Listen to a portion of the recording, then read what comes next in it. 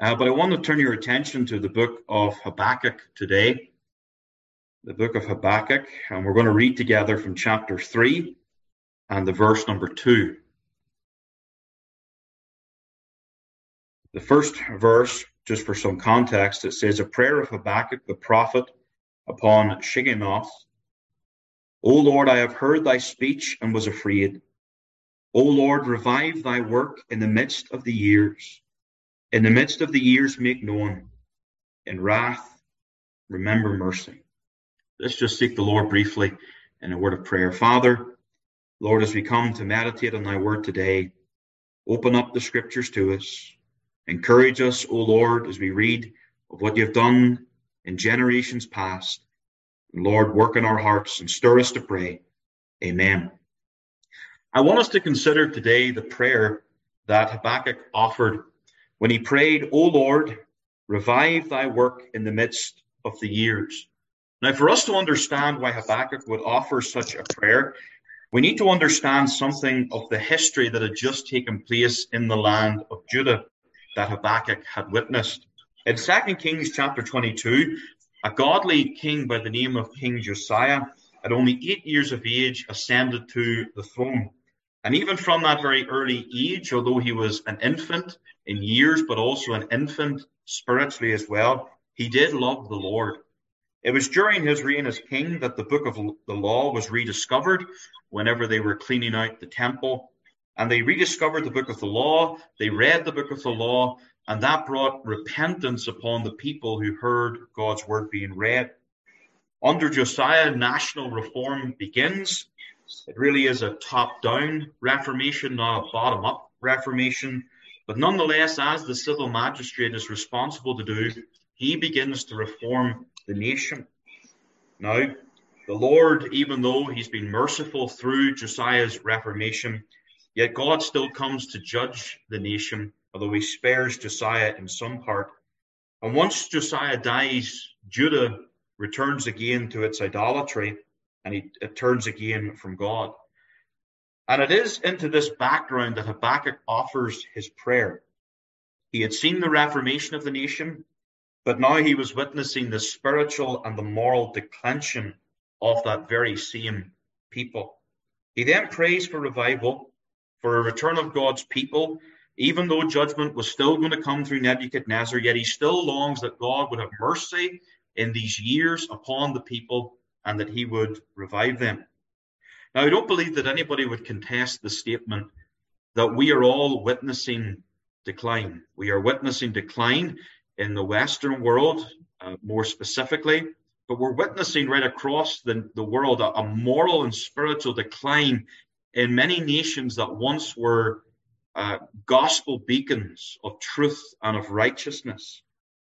And we can often become discouraged in that regard. We think this decline will just keep going and going and going. But although we may be exceptional in terms of some of the sins that we are committing today, yet we are not exceptional in terms of our weakness. Nations such as ours have been weak in times past, and God has intervened and revived them. And what I want to do in an extended introduction today is to recall for you something of our Christian history, something of a Christian background that this nation or one of these nations had. And it's actually the island nation of Hawaii. Now, we've heard a lot about some of the islands there in the island state of Hawaii, particularly Maui and the fires that happened. But Hawaii was once called a Christian nation. It once owned itself and made the Christian religion the national religion of that land. And I want to give something of the background to that, the impact that that had upon that region, and the influence that prayer played upon that nation. And then we'll come to consider just a few closing points from verse number 2. But let me read to you the account of the Hawaiian revival. The writers who recorded what happened during the awakening were struck by the tremendous emphasis of the people on prayer. The missionaries in their annual meeting of 1836 had prayed and had sent requests to the United States for prayer on behalf of the Sandwich Islands, now known as Hawaii. The Hawaiian people themselves, it was noted, had a unique ability to give themselves wholeheartedly to prayer. Missionaries on each island reported a tremendous interest in prayer. On Molokai, Mr. Hitchcock noted, quote, that a number were in the habit of rising an hour before light and resorting to the schoolhouse to pray for the coming of the Holy Spirit.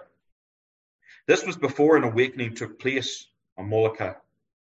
Rufus Anderson, in his book History of the Sandwich Island Mission, states, quote, missionaries declare that they had never witnessed more earnest, humble, persevering wrestling in prayer than was exhibited by some of the native Christians at this time, and that they had reason to bless God for being so greatly edified, comforted, and assisted by their earnest supplications, end quote.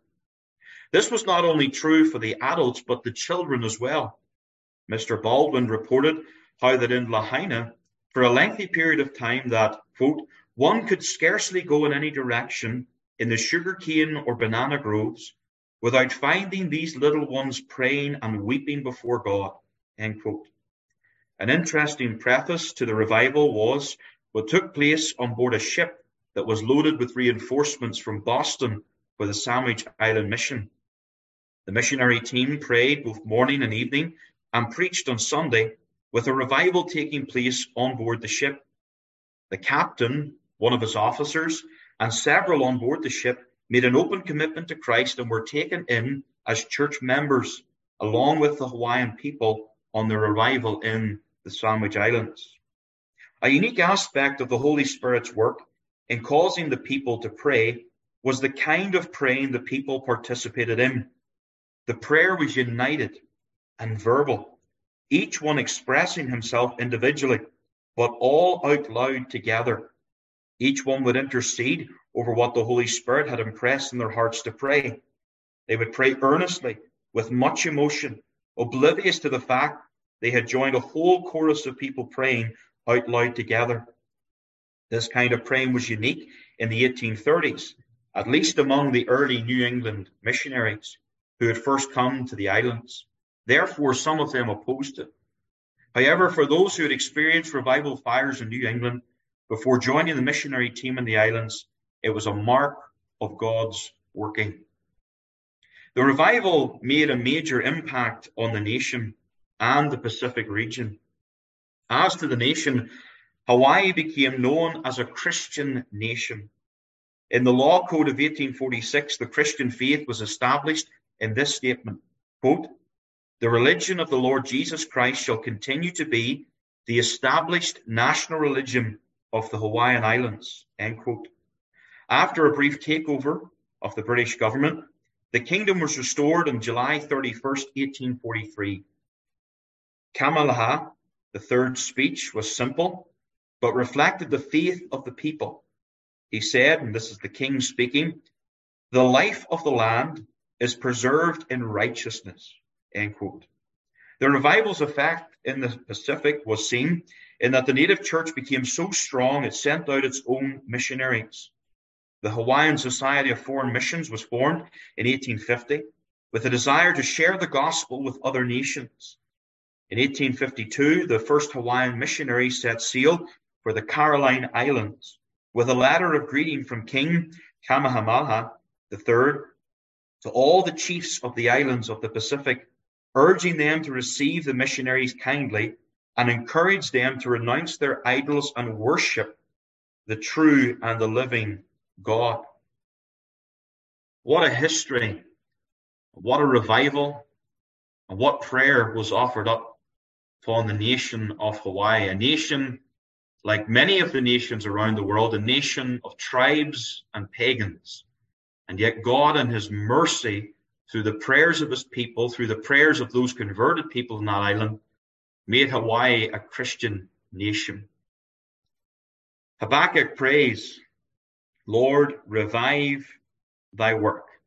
And I want you, just in closing, to see just a few simple things. First of all, notice the direction of his prayer. He prays here, O Lord, revive thy work. And there is an acknowledgement here, as he is asking for revival, that revival is something supernatural. Revival cannot be manipulated. True revival cannot be organized. True revival cannot be planned. Now, there's things that we can do. We can humble ourselves and seek the Lord. But it is the Lord that brings revival.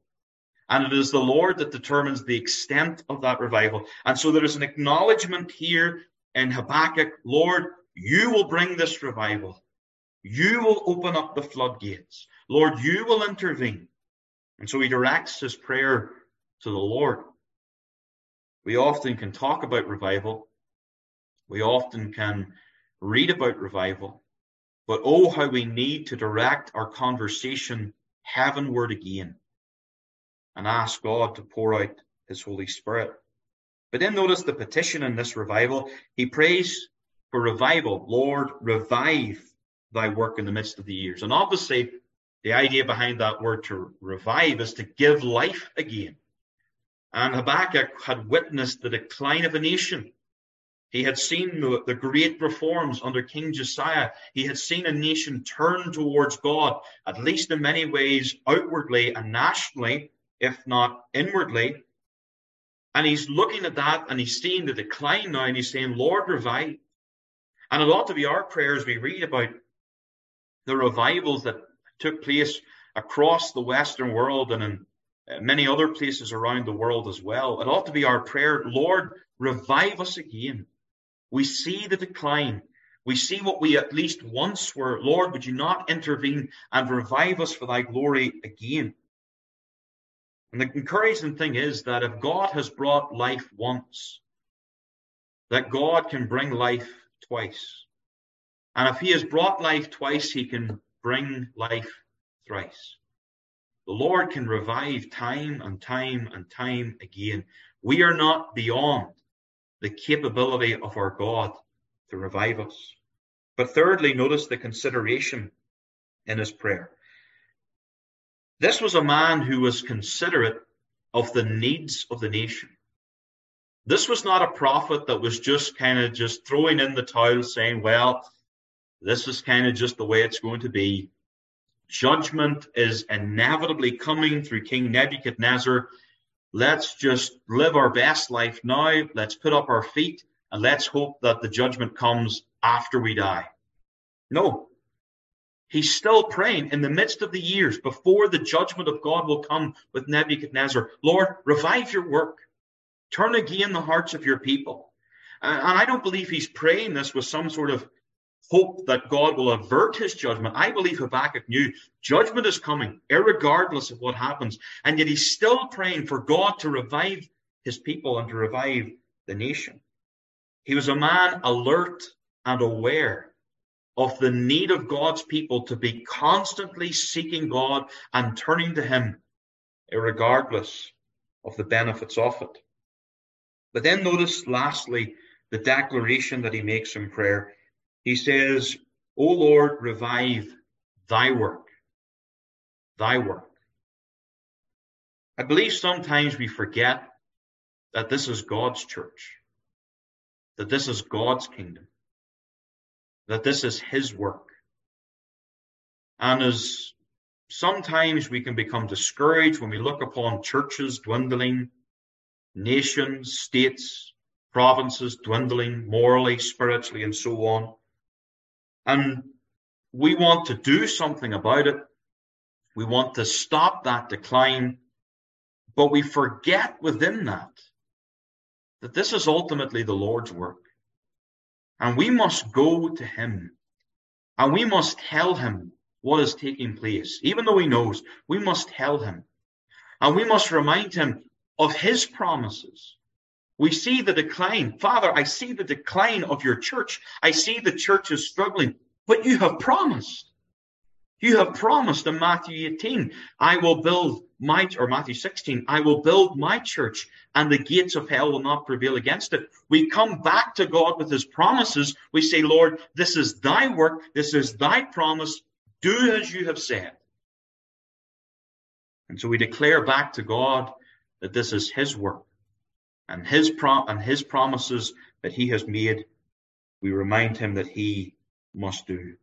And so I trust that this would stir us for prayer today, that this would give us truth and kindle our hearts to pray, that the Lord would come again, would revive his work in the midst of his years, and that once again Christian nations and kingdoms would be established right across this world for the glory and the honor of our God.